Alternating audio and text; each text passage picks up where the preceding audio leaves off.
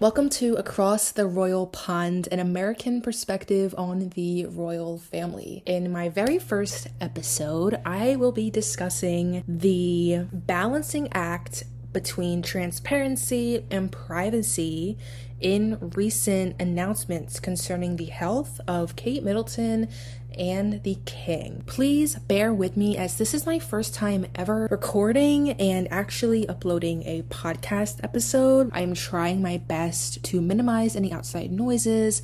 I am so excited to start this podcast. I am the sole host, and I'm hoping to upload weekly. By the way, if you are really interested in my Substack, the link is in this podcast description. I hope it is, because if it's not, that would be very embarrassing. A little bit about me. I am a recent graduate of history. I am from New Jersey, if there's anyone who is a New Jerseyan out there. And I have been watching, thinking about, looking at the royal family since 4th grade, which I know is insane, but I think for a lot of us, our introduction to the royal family started in childhood. And for me, it was watching GMA, shout out Robin Roberts, their coverage of the royal family while I was eating breakfast, getting ready for 4th grade. And I've since been trying to wrap my head around the idea of a monarchy across the pond. And that is essentially where this podcast title came from. So the morning of January 17th, 2024, I know it is 2024, that is literally crazy to me. My concept of time has been literally skewed since COVID. I still think it's 2020 March. So I am still a college sophomore as far as I am concerned. Anyway, and if you don't like sidetracked Gen Z rambling, this may not be the podcast for you. January 17th morning, a press release comes out of Kensington Palace concerning the Princess of Wales, in that she has been admitted to the hospital yesterday being the 16th of January, for a planned abdominal surgery. Wow, oh my God, I cannot speak today. In the press statement, it says that the surgery was a success.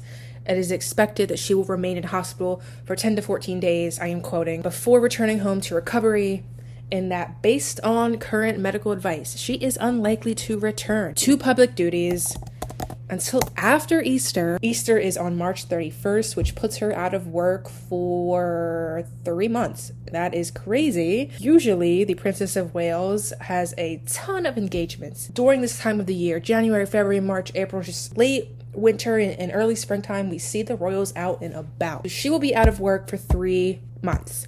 Which was very shocking to me, very shocking to the public. What really had me a little confused was that this was a planned surgery.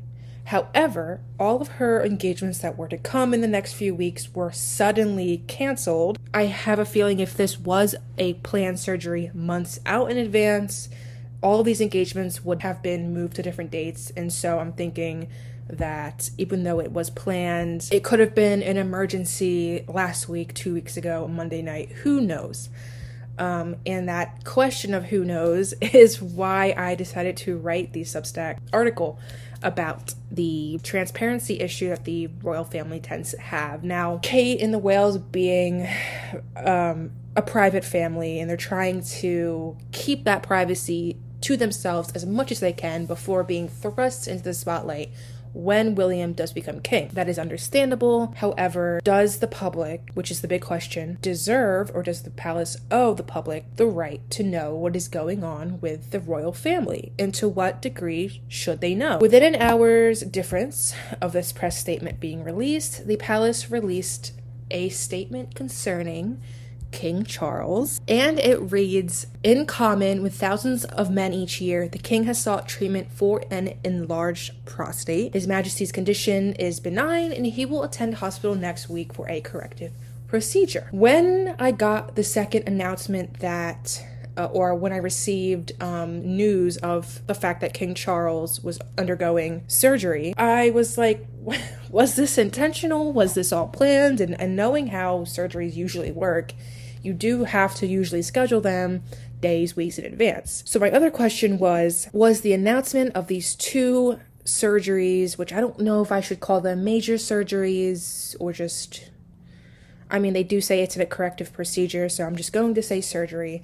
The announcement of these two surgeries on the same day within an hour's time, intentional? Yes, I do believe it was intentional. I really highly doubt the palace wanted two bad press cycles in 1 week. So I think releasing Kate's announcement and then Charles' announcement kind of kept all the press in one same bubble. If that makes any sense, it kind of kept the talking and the speculation and the rumors in 1 day or 2 days, if anything, instead of something coming out Monday and something coming out Friday, and then you have a weekend and a week's worth of talking and speculation. And the palace probably just doesn't want to deal with that. That is why I think they released them within the same time on the same day. But I thought it was very interesting. The other thing that I was kind of thinking about was the difference in those two statements.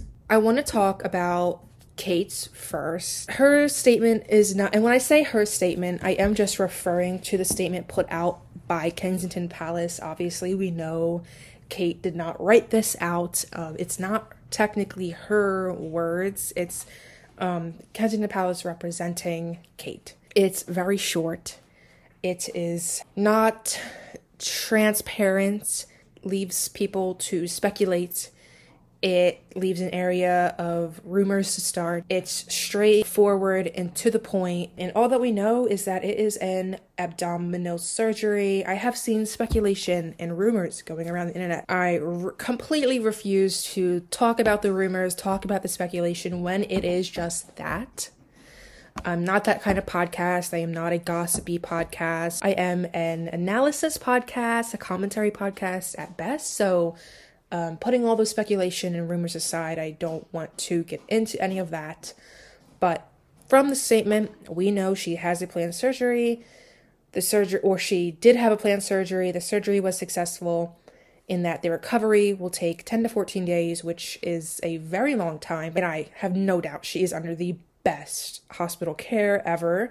And I'm sure that is the best option for her. But what I think is really interesting when you look at King Charles' statement, it is straight to the point. The king has sought treatment for an enlarged prostate. It immediately gives the audience or the public the condition of the issue, which is that it's benign and he will be going for a corrective procedure, in that the king's public engagements will be postponed for a short period of recuperation. We don't know exactly, or I'm not sure if it's been announced, how long he will be out for, but it's short and to the point. It's not a lot of fluff words. There is no apology from the king missing out on engagements, so I'm sure this was a planned thing, a planned surgery. And also what I wanted to point out too was the first sentence in the short paragraph was, in common with thousands of men each year. I talked about that in my article. That is a call out to the public. He is attempting, or the palace is attempting to reach people who have suffered with this and say, hey, the king, he's just like you guys. He deals with the same thing. It's a common issue. I looked up what are the statistics for men who get diagnosed with prostate issues in England specifically, and it said, I think 44,000. So going back to the question, was it intentional? I think it's important when you kind of look at the streams of communication to the public from the palace. These press statements, these press releasements, these press releases are ways of communicating to the public. They are, of course, heavily rehearsed, heavily edited. Wording is chosen specifically. If anyone knows anything about it's like almost how in copywriting and in advertisement, the words you choose are so important because again, it's just PR, it's about the image. And so I want you guys to look at every press statement and every press release as with the knowledge that everything is intentional when it comes to the palace. In my article too, I do talk about how the palace, when they do announce these two on the same day, they get to rip the band-aid off to the public. I think, again, if they had released these on different days, it would cause chaos on one day and cause chaos on another. And so ripping the band-aid off at the same time, the chaos just explodes for 6 hours to 10 hours, whatever the media frenzy looks like, and then it dies down. Now, I want to go back 2 years ago to September 8th, 2022. It was revealed in a press release that the Queen's doctors were concerned for her health, but that she remained comfortable at Balmoral. When I was writing this article, I looked at that press release. I think it was a sentence long, so short and so to the point. But it makes me wonder if we will see this trend that Charles has kind of started about transparency in press releases, or transparency in at least health concerns when it comes to the royal family members, if that is a trend that will stick and stay when Prince William becomes king. But I think we know, the monarchy is an ancient institution. It is an outdated institution. And press releases that were too transparent or hinted at any sign of weakness or illness or sickness of any monarch would show weakness. It would show there's a crack in the system, or the fragility, is that the word I'm looking for? How fragile the monarch is, how fragile the monarchy is as a system. Because we all know, common knowledge, it's about the image, it's about upholding that image, and to not appear weak to the public who actively criticizes the royal family. But why does King Charles have the transparency in his health announcement and the Princess of Wales does not? I can point to a couple reasons. My first reason is that I think maybe it was intentional by King Charles. They very well could have said the king is undergoing a corrective surgery for a non-cancerous issue. He will be out for whatever, a week or two. Obviously, that would be in much more professional terms, but they could be so vague and then leave it at that. I think Charles realizes the importance of communication, the importance of being transparent to the public, and how, in a way, the palace owes the public certain knowledge and information when it comes to the royal family. It might not be all the information. They deserve to know what the hell is happening. I also think by announcing, hey guys, the king has an enlarged prostate, he's undergoing a surgery that's not anything to worry about, it does settle worries domestically and internationally. The last thing the palace wants is another uproar.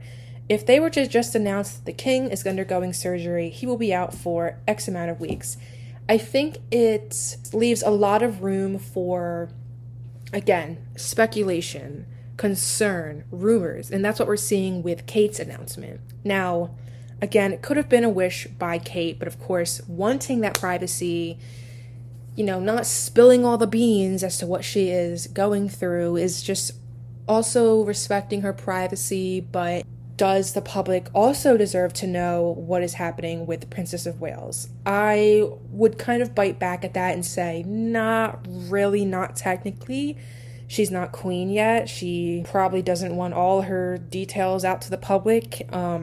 That's on her own choice and her own will, and what she can tell the public and what she can, and what the palace decides to do in that aspect. Kate has been criticized a lot recently, especially concerning the translation issue in Obit Scobie's recent book. By announcing she has this wrong with her, she's going through this, she very well could face more criticism, more uproar, backlash, etc. So I think there are strategic reasons as to why they're more transparent with Charles than they are with Kate. I think also, is it too much of a limb to say that the public would be more concerned over Kate's health than the king? I'm not sure. It's just a hypothetical. But I think it is a reminder of the power that comes in a press statement. It's just a statement typed up on a computer nowadays, but it holds so much power. It holds the ability to announce a new birth, a death, an illness for this instance, and it also has the ability to give as much information as the palace wants, and the ability to give absolutely none. There's that kind of control aspect when it comes to the public on how much they're allowing the audience, which is the public, into their lives. How private can they get? I mean, they are public figures. They still deserve their privacy, there is no doubt about that, but being public figures, Would they prefer themselves to announce when things are going wrong, or would they prefer the press and paparazzi to find that out? I leave you with 2 questions today, which you can find them on the bottom of my Substack article, which you can answer them or you can make a response to, however you feel best about it. But the first question is, will we start to see more informative press releases be the trend? Was this the start of a new age of press releases, of public relations for the palace? Will this be the trend when William becomes king? The second, are these strategic PR tactics a way of mending the public's relationship in view of the monarchy? By saying, this is a common issue that all men, or that some men go through, is it in a way saying the king is just like you guys? He goes through the same things you are. I mean, at the end of the day, they are human. But I am just putting the question out there, can press releases be a way of mending the public's view and relationship to an institution that is ancient and outdated and still has trouble keeping up with the modern times? And this is maybe their attempt at doing that. Thank you for listening. If you would like to support me, I do have a Substack, which I will link in the description. If you are interested in comments, if you have questions, if you have different opinions or have any business inquiries or any of that, or would love to collab with me, you can find my email on my Substack and on my Medium. I also write on that platform. And I will talk to you on the next episode.